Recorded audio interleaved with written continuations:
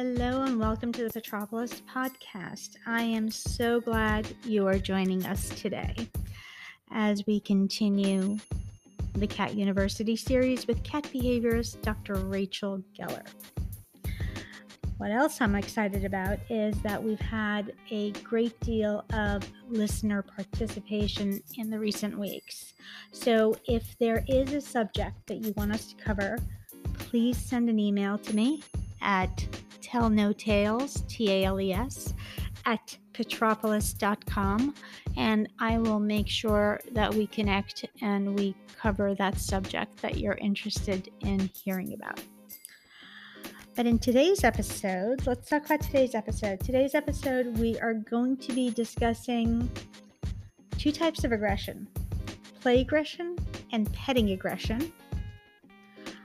And we're also going to be discussing kids with cats. So let's get started.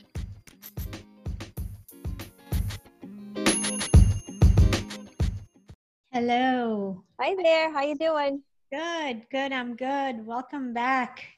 So we continue in this series. I think it's really informative. I've had a lot of positive feedback. No, I've gotten some great emails and phone calls, and that's what I want, and especially when somebody says, that it came from Taz, that makes me feel great because it means people are watching, and if they still have another question, they feel free to reach out. So yep. I want to make sure people feel, that yes, please get in touch with me, go on my website, submit a question, go on my email, whatever gets you to me. I know. I had one woman come in asking about her cat was urinating on the bed, and I said, you need to call Rachel on this one. I can't. Yeah, I was trying to guide her, but she claimed she had done everything already. And yeah, they all say that. Exactly. And standing there in a store with a mask on is kind of hard to have, the proper communication. And she was rushed, yet she wasn't. It was a very strange feel. I said, you know what? Listen to the episodes. And then from there, if you can't get the right feel for it, then call Rachel. And we'll see. But a lot of good feedback. So great. Good. Yeah. Today we're going to do petting aggression and cats with kids. So let's talk about aggression. Let's talk about aggression. Well, I mean, it's just interesting because so much that people just term, the cat is aggressive, but the cat usually really isn't aggressive. There's, some reason. But petting aggression, I think, is a tricky one for a lot of people because, they're doing something that they think the cat should enjoy. And then they don't understand why the cat turns around and swats. But especially cats in shelters, it's like pat, pat, pat, pat, pat, pat, pat, pat, pat all day. Like they do have their limits. Oh my God. Imagine being touched constantly by people you don't know. No, I cannot. Even if people I do know. How come we're not empathetic about that? How come we as humans can't connect to what they're feeling? Especially, you're right, in a shelter. Why is it that we think it's okay for us to keep rubbing this animal nonstop? And when they lash out, they're a bad kitty. They're not bad kitty. You're stupid. You're a stupid person. It's funny because it goes both ways. Like sometimes people can't empathize, but then on the other hand, some people go overboard with putting like a human construct on a cat. Like they need privacy in their litter boxes. That we like privacy, but a cat really couldn't care less. A cat. My neighbor lets her cat outside. That cat will take a dump in the front lawn with a trail of cars going by. The cat couldn't care less. When you gotta go, right? No kidding, but we'll do all these things, so the cat has his privacy, and then they don't want to go in a box like that. So it is kind of interesting. So let's start this out because okay. Would you mind if we start out with the kids and cats, because I think that'll be a better lead in to the aggression part. I mean, I have a niece and nephew. One of my nephew is very boisterous and loud. at age 7, and my niece is, she's theatrical. She's 9, and my brother has 7. My brother and his wife have 7 cats. So some of the cats are fine with the kids, and others are like, "Yo, go away." Yeah. So, yeah. kids and cats. Tell me Okay, your let's thoughts. start off with that. Okay. So, children and cats really can have, a beautiful relationship, but it is really, really important that we, the adults, teach our children how to interact with the cats. It's important for us to realize that for a lot of young kids, see a cat walking by, they almost might look at it as a moving toy. So it's up to us to explain to a child, and even a young child can understand that a cat's body is very sensitive. A cat doesn't want to be touched. A cat doesn't want to be pulled. And as enticing as it may be to a young kid, you never want to pull a cat's tail. You never want to, touch the cat. You always want to be sure to be touching your cat in a gentle manner. So I do feel really strongly that it's up to us as the adults to teach our young children these lessons. And we teach even very young toddlers how to play with each other, how to be nice to other children. So cats are, also a living being, and our very young children are totally capable of learning how to interact appropriately with a cat. And I think we can model. So if you're playing with your cat with the fishing pole type toy, let your young child hold the wand with you and let the child be part of the game. If you know your cat is really calm when he's sitting on your lap, that could be a good time to let your kid sit next to you and again model how to, pet the cat appropriately and gently. If the cat likes to sit on a cat tree and feel safe there, that's another place that you could stand, with your child and teach your kid how to interact with the cat in an appropriate way. So there are times that it would make sense for the adult and the child to be together with the cat. And this helps the cat too, because the cat already has a trust factor with the adult. So the cat is already going to kind of take down his stress level a little bit because you're there. And then slowly introduce your child into these activities. And kids can also learn basic, cat behavior language. All young kids can understand what it means if you say the ears are in a T position and you show your child what that is. So teach your child, if you see the cat's ears in a T position, that means go away and leave the cat alone a little bit. And if you see the tail lashing very quickly back and forth, this is something a very young child can understand as well. Go ahead and let that cat be. But I also teach people to make sure they have kind of leave me alone places in the house for the cat. We're going to agree as a household that this cat tree over here, or this little room over here, or this area of the house, this is a place where if we see the cat go, we're going to leave that cat alone, no matter what. And the cat will quickly learn this is a safe zone. Cats are very perceptive that way.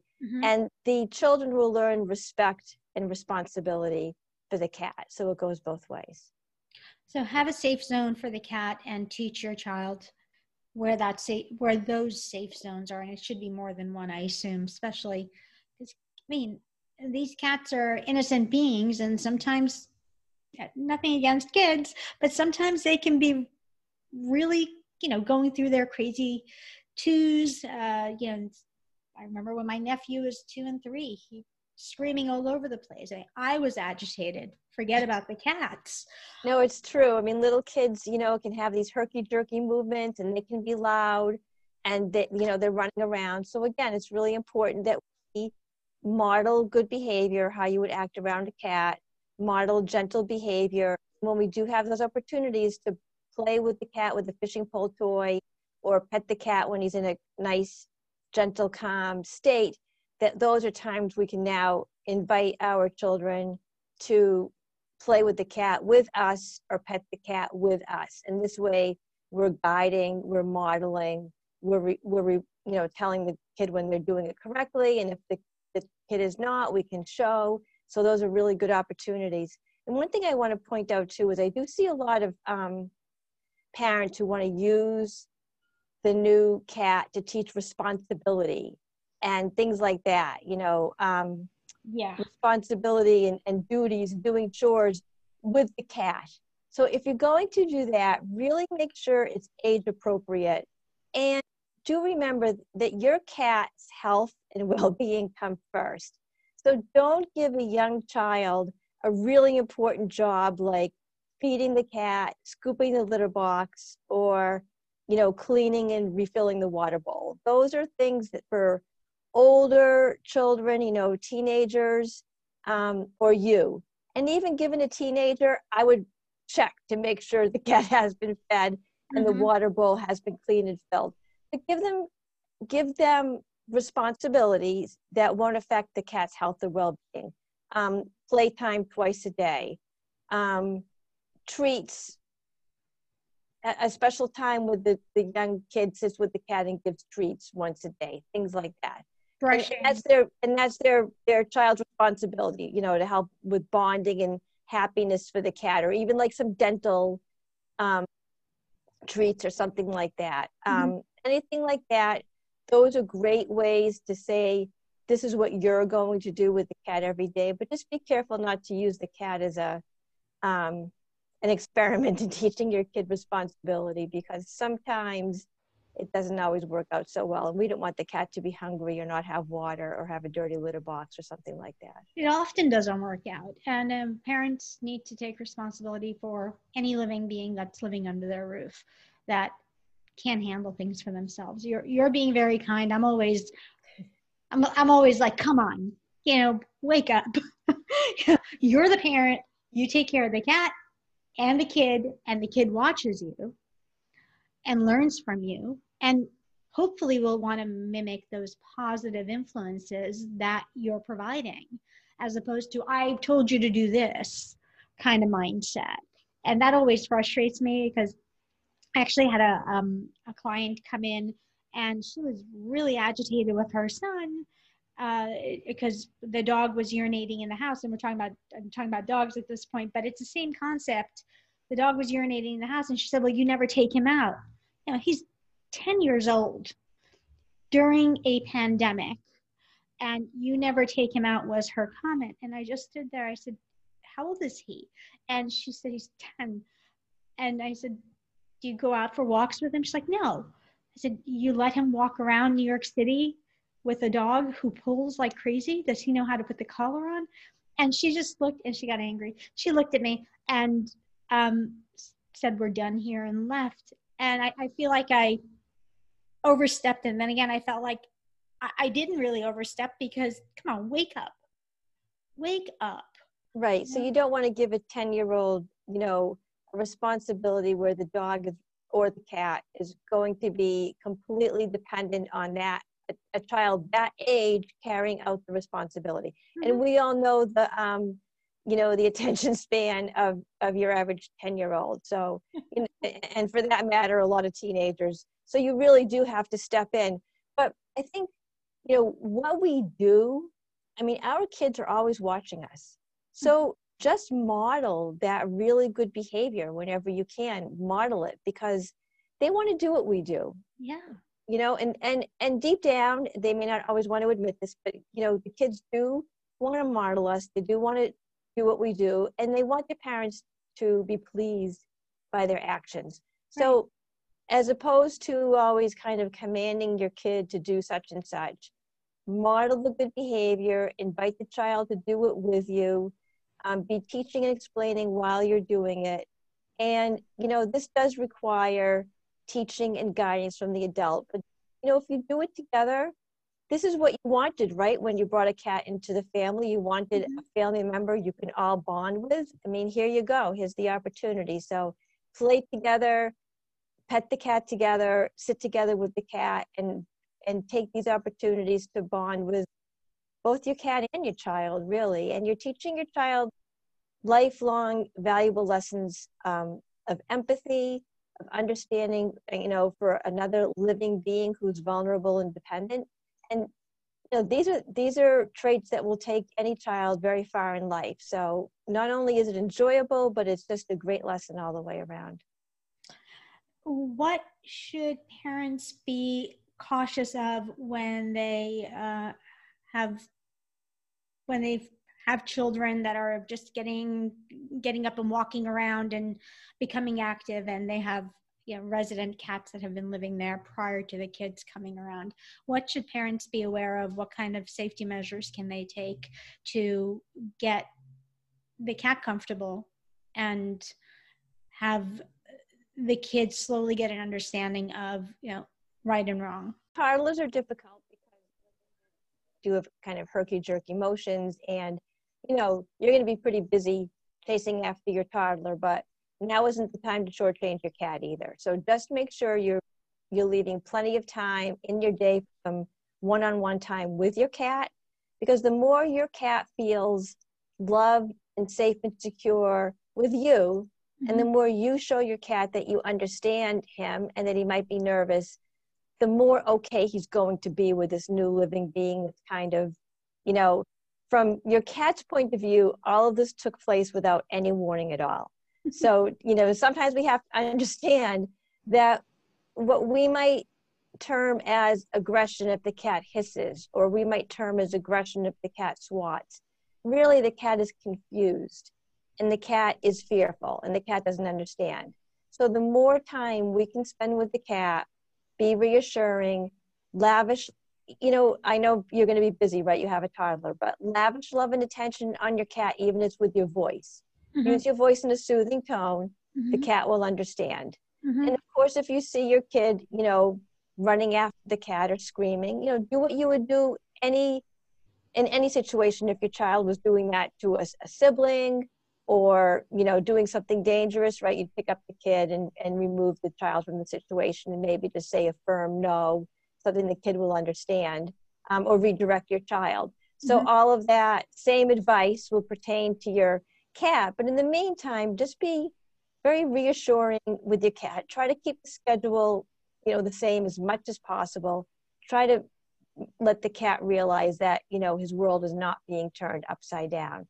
Sometimes even little things like playing a radio softly, if you have a kid who's yelling a lot or crying or screaming, playing a radio softly can kind of help with the cat as well.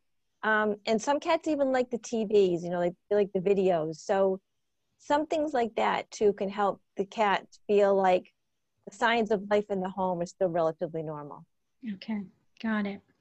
What about if what if Kitty's hissing, and because the kid's all over the place and screechy and everything? That's a really bad way of putting it. Yeah, it makes me sound like I'm anti-kid, and I'm not. Well, some of us do like cats better than kids, so Yes, that's okay.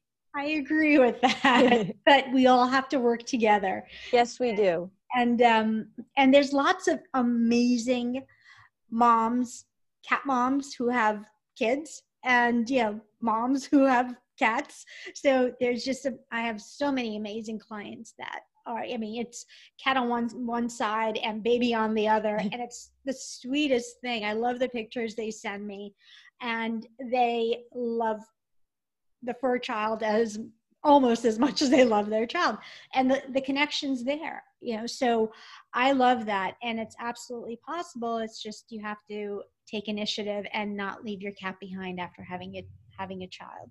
You do. And just remember that cats want to be loved, so they just need to be shown how. And that applies to cat, with a baby, with a toddler. They're going to want to love that child. They're going to want to continue to be part of the family.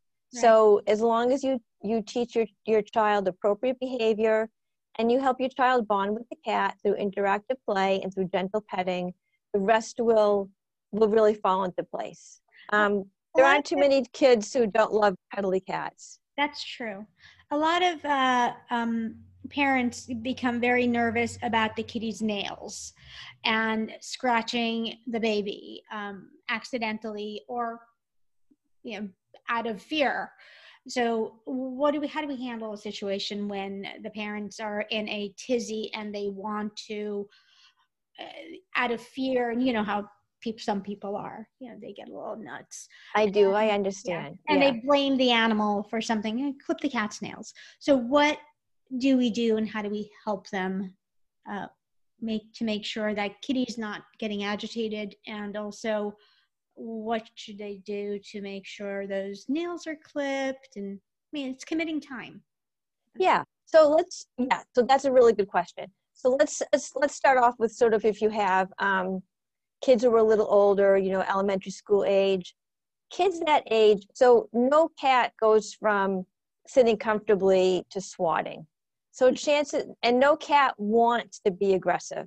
So chances are, if the cat has now swatted, he's already shown you 17 different signals that I'm getting irritated, and finally, the cat swats. So you might think your cat is bad because he swatted, but really he did that because his 17 other signals went unheeded.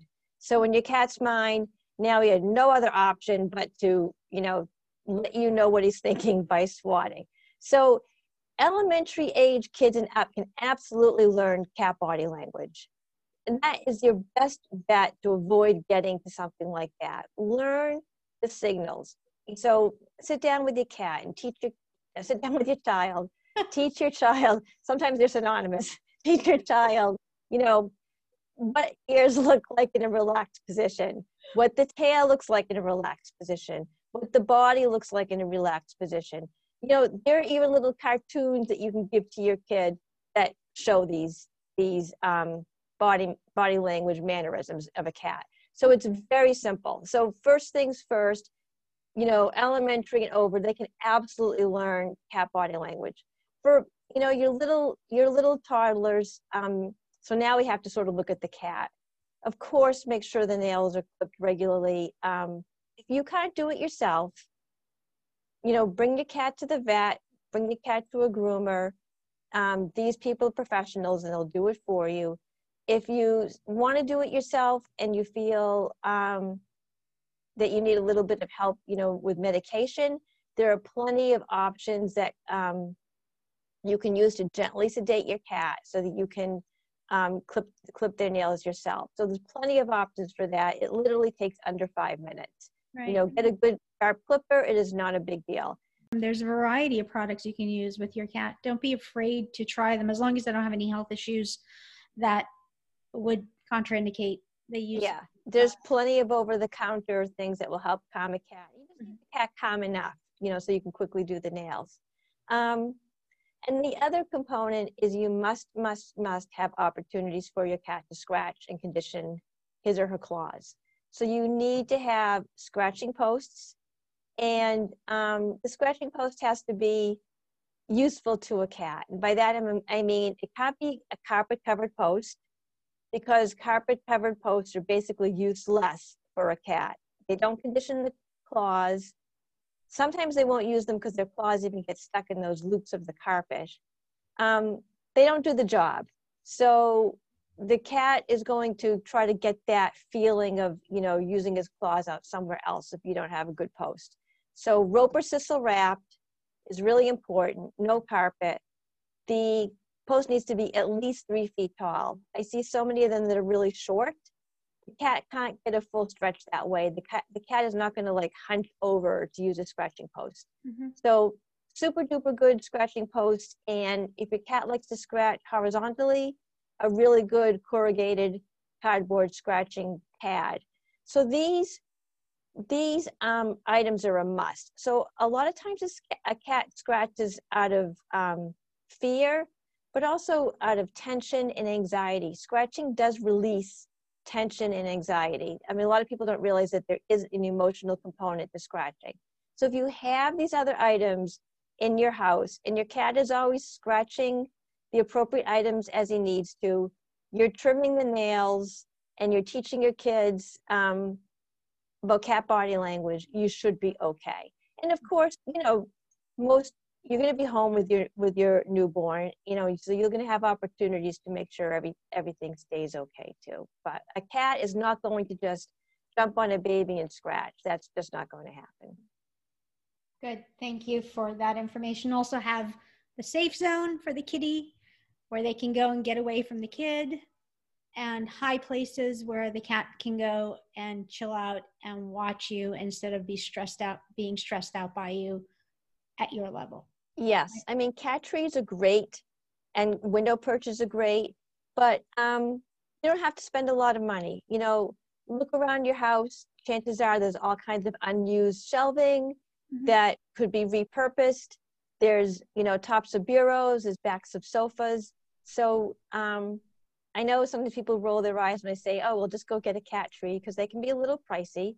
And if you live in a small apartment or home, you probably don't want 7 cat trees, but most people do have shelving and existing furniture that's already in their house that can easily be repurposed as a cat spot. Great. So now that we've talked about scratching and nails and kids, how about play aggression or just petting aggression? How do we handle that situation? Because that can come along with kids as well when they're over petting the cat. I mean, it goes hand in hand. And then obviously in the shelter system, people are just shoving, their hands in the cages and rubbing the cat's head nonstop, and the cat hisses and backs away. What are we doing here? So that is a good lead in, because there are a lot of kids, who just keep petting and petting the cat, and they don't realize that cats, like us, have our limits. And I guarantee, and I'm not saying try this at home, folks, but I guarantee that same child, if he was touched and touched and touched and touched and touched, might get a little irritated too. So we do have to be aware, that cats like us do have their own preferences for how they like to be touched, where they like to be touched, and how often. And this is completely normal. I mean, most people feel the same way. But I think the thing with petting aggression is, what's tricky is the person or the child is petting the cat, and they seem to be enjoying closeness, right? It seems to be something pleasurable. And it can be scary to a child or a cat, because it appears to come out of nowhere. But chances are, the cat had exhibited several warning signs before it got to the point of scratching or biting. So, the cat usually enjoys the physical contact, but it can get to the point where it becomes too much or overstimulating. And then that cat will display a warning signal. Some common ones are their skin might be twitching, their tail might be lashing back and forth. Definitely, as I said before, the ears going into a T position. Glancing at your hands is a sign that the cat might be having enough. You might notice the cat's kind of looking at your hands. So the best bet is for the family as a whole, the parents and the children, to become more aware of that cat's particular warning signs, because every cat has them. There's no cat who goes from being pet to scratching. They don't want to get to that point. Cats don't like that feeling. I mean, cats will avoid a fight at all costs, and that's why they have all of these ways to communicate. I'm letting you know I'm not happy anymore. So you'll see the skin twitching, tail lashing, tail thumping, the T position, glancing at your hands. Maybe the cat's kind of shifting the body position because he's trying to get away. So most cats, if you start paying attention, are very predictable in terms of how long petting is going to be allowed. So if you use that knowledge and you pay attention to your cat, and you take the time to learn about your cat and respect your cat's preferences, you can just stop before your cat gets to that point. So for example, if you start paying attention to your cat, if he typically allows you to pet him for about 5 minutes before these behaviors start or you get swatted, then consistently stop after 2 minutes, right? 5 minutes is a long time, Rachel. I mean, petting my cat for 5 minutes, I'm like, I can't handle you after 30 seconds. Not that I So don't, I mean, I love them, but 30, that's a lot of petting. That's that's a a lot lot of of petting. petting. I have a cat who'll sit on my lap and let me pet him all night long. Depends on the cat. But whatever it Can is, you repeat that? You have a cat, what? You broke. I have a cat who will sit on my lap the entire evening and let me pet him. So it depends on the cat.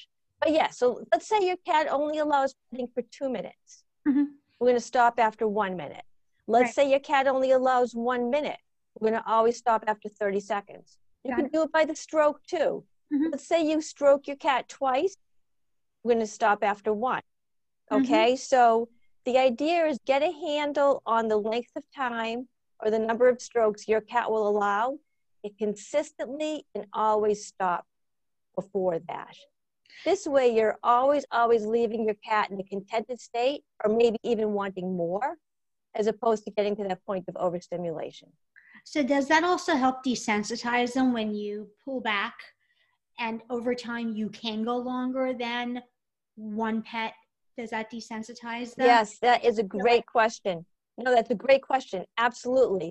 Do that consistently. And when you get to the point where you can always pet your cat for this shorter time or less strokes, depending on how you're out, your cat's going to realize that you understand her. And the more you understand her, the better things are going to be. And then you can gradually, add that time back in. So you can pet your cat for 2 strokes, stop, give her a bit of break, and then resume. Or you can gradually, if we were stopping consistently at 30 seconds, let's move up to 45 seconds. Mm-hmm. Stay on that time frame for a while. When that's going well, we can gradually move up to 60 seconds and so forth. So you can absolutely start to very gradually, lengthen the duration of the sessions or add in another stroke very incrementally and gradually. And yes, you can teach your cat to accept that, and you can desensitize your cat, is exactly what you said. But first we want to get that cat, de-stressed, happy, and accepting what the cat will accept. In these matters, it's always best to go at the cat's pace. So yeah, figure out what your cat's threshold is, and then consistently stay way below that threshold. When, even if it's short, maybe it's a little switch on the head. Mm-hmm. That's okay. Just do that. And you'll leave your cat in a happy state that way. Thank you. Is that something, if you're fostering cats, a lot of people are fostering cats right now, and cats in the shelter system, how about just soft conversation instead of touching, unless they approach you? What do we do if, we're in the shelter and we're touching every cat? I see the agitation that some of these cats have to deal with in the shelters, and then when they come into a foster home, immediately, some inexperienced fosters tend to want to just get the cats going and have them part of the household. It's a tough thing to do, and some cats will lash out. It doesn't mean they're bad. What do we do in that situation? Just start slow, like you said? Yeah, I mean, your shelter question is a great one, because you have all these volunteers coming in and out who want to pet the cats. And then on the day, well, not right now with COVID, but typically you'd have open hours where people would come in. But so let's, even right now, so you have volunteers who are, most shelters now let their volunteers come back in and work with the cats. And there's like maybe some very specific hours for somebody to come in and meet a cat. I think the best thing in a shelter is to develop a communication plan. So on the front of each, if you have kennels, if you have pods, or just if you have like a whiteboard, I think as volunteers come in and work with the cat, it would be really great if they noted that on the board. So if there was a volunteer who came in at 3 and she was petting the cat, off and on during her shift of 3 to 4, that would be great if she wrote that on the whiteboard. And then the next volunteer who comes in maybe doesn't do all the pet. Maybe that volunteer does some play or uses a puzzle feeder with the cat, or some other means of enrichment other than touch, touch, touch. Because, you know, and this can backfire too, you know, volunteer comes in, pet, pet, pet, volunteer comes in, pet, pet, pet. Potential adopter comes in and goes to pet and gets whacked. So, you know, it's good if the shelters have some type of way to commute for the volunteers to communicate that is up there for everyone to see. So if you've seen a cat has already been petted by 2 volunteers, you know, that's probably enough for that day. And err on the side of caution, right? Because you don't want the cat to start associating touch with fear. That's not what we want to teach the cats in the shelter, right? Because that's going to make it harder for them to find a home. And I think too with fostering, I think, you know, the idea of fostering is you want the cat to be well adjusted and get to a home. And I think a lot of fosters feel like, you know, that's a good avenue, is, you know, to try to pet the cat as much as possible. But it is the same philosophy. You know, you want to respect their boundaries and you don't want to overdo it. So always start off slow. You can never go wrong by being conservative.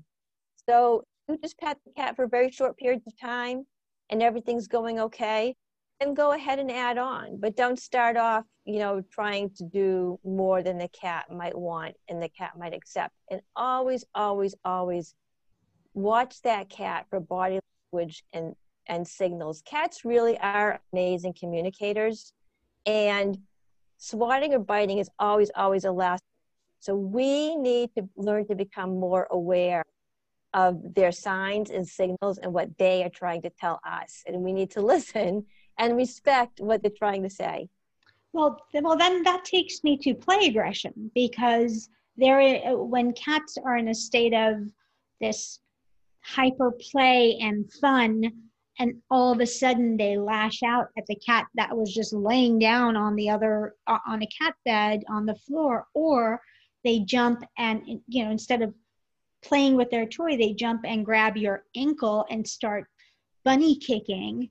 What do we do with play aggression? What are we supposed to look for as cat parents when it comes to play aggression, or if we have a new cat who we're not familiar with?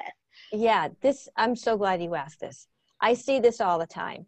What people tend to do is, you know, we whip out the fishing pole type toy, and, you know, we're having a grand old time, right? We're dancing the toy all over the place. The cat is chasing it. The cat is chasing it. I see 2 things that happen. One is there are many people who think that the object of the game is how long you can keep the toy away from the cat. So they never let the cat pounce on the toy, really have a good, juicy capture. Okay, so we want to provide multiple captures when we're playing with the cat. The game isn't about keeping the toy away, but letting the cat get.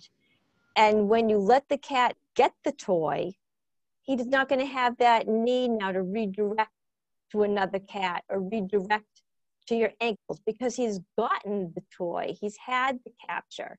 The second piece is that most people will play for a certain amount of time, and, you know, they'll look at their watches. Oh, we look at the time, I'm done. And they put the pole down and walk away. Well, now you're leaving your cat in a very revved up state and not rewarded or satisfied by getting the whole purpose of the hunt is to get the feast. So the big thing that I see most people leave out is they don't wind the game down. They pretend, be realistic. The prey is getting injured. The prey is getting tired. The prey dies. Let the cat have a really good final juicy capture and follow that with a treat that you know your cat loves.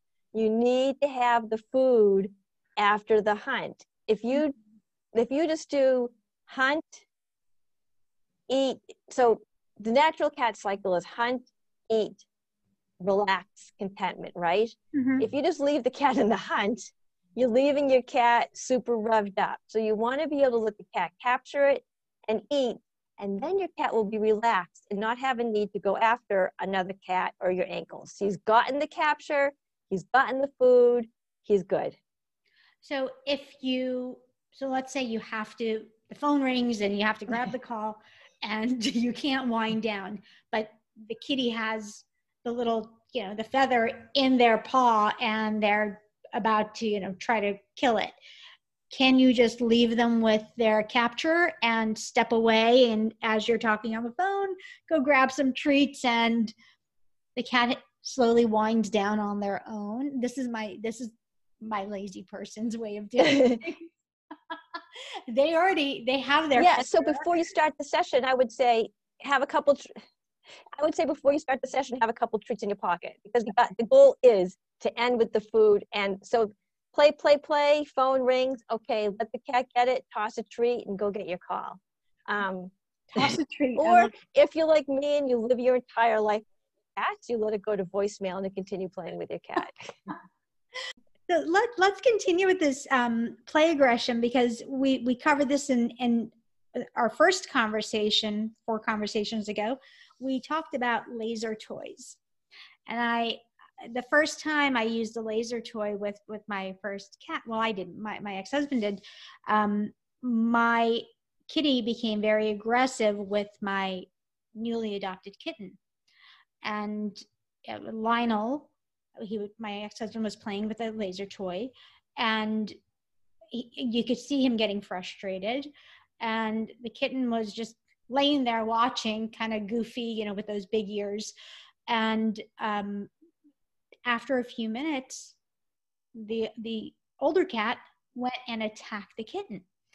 So I was in a panic. I was like, oh my God, what's going on? I got all upset. And that was that play aggression. I just thought, wait a second, what is it? And it was a laser that I got worried about. And you don't like laser toys. Can we talk about that? Yeah. No, this is the perfect segue. So I've just explained why having that capture is so important, right? The cat needs to feel that tactile capture in between his paws or in his mouth. He needs to feel that tangible object. So with a laser pointer, we have an elusive red dot that can never be captured. So here's your poor cat. He sees the dot, certain of a sure catch. He gets into position and he pounces on it. He pounces right on the dot, only to find nothing there. There is nothing to catch. The laser pointer causes so much frustration and tension and anxiety in a cat. I really wish pet supply stores didn't. I say this all the time. Laser pointers were designed for PowerPoint presentations in the office. That's where they should stay. They shouldn't be a toy for your cat. So yes, what you witnessed with your cat playing with a laser toy and getting incredibly frustrated, and then redirecting that aggression and frustration onto your other cat is incredibly common.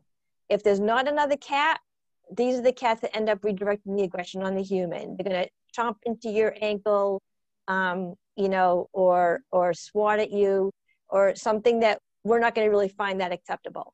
So yes, the laser pointer never allows the cat to have capture, and it's very frustrating for a cat. I can't tell you, it makes them very anxious. So leave them at the office, get an interactive fishing pole type toy, and play with your cat in a way that he gets actual captures and then food at the end. And no, playing with a laser toy and then throwing some food at your cat is not going to work, because he didn't get the capture. It needs to be realistic. Don't try to trick your cat. He's too smart for that. Okay, so bullet point for successful and happy play with your cat. Fishing pole type toy. Make sure it has a nice long wand, because that will give your cat a comfort zone. And no laser pointers. And when you're looking for fishing pole type toys, think about how your cat likes to play. Some cats like things that are up. Some cats like things slithering around the floor. Some cats like feathers. Some cats like a ribbon of fleece. So think about your cat's preferences and get that item that's going to really trigger your personal cat's prey drive. I'm going to throw in one last little thing about interactive play. I hear a lot of times people say, I don't have time to play with my cat. Now, I really don't understand that, because I'm asking for like 10 or 15 minutes a day. And if you don't have 10 or 15 minutes a day to spend with your cat, you probably shouldn't have a cat. However, let's say I'm going to take you at face value and you really just don't have time. I have cats and have had cats who love dental floss. So I say to some particularly, difficult and stressed out clients, take an extra long piece of floss before you go to sleep, floss your teeth, walk around the house. The cats will chase and play with the dental floss while you're flossing your teeth. I mean, this is beneficial in so many ways. Your cat's getting the interactive play, and you're going to have a great dental appointment the next time you go see your hygienist. So it's a win-win all the way around. But get creative. If you're I'm making a joke of it, but get creative. Think of ways you can multitask if you have to. Maybe while you're returning phone calls, you tie a long ribbon of fleece to a belt loop and you walk around the house. Think of ways that you can squeeze it in because it's going to make a big difference for your cat. Those are great points. I actually do this with one of my cats. Her favorite toy, I found out I was trying to hang a picture with the clear, it's not a wire, it's a string. It's the clear plastic string. And I put it down for a second and she went haywire. I said, this is great. I have 30 feet right here. I tied it to my belt loop and I just cleaned the house and did things and she just chased me around. It was the most fun she had. So now we just run up and down the hallway 10 times and she's exhausted, lays down and licks her ass and I'm done. So. Couldn't be any easier. It's not that hard. It's not that hard. As humans, we make things more difficult for our animals and ourselves than it really needs to be.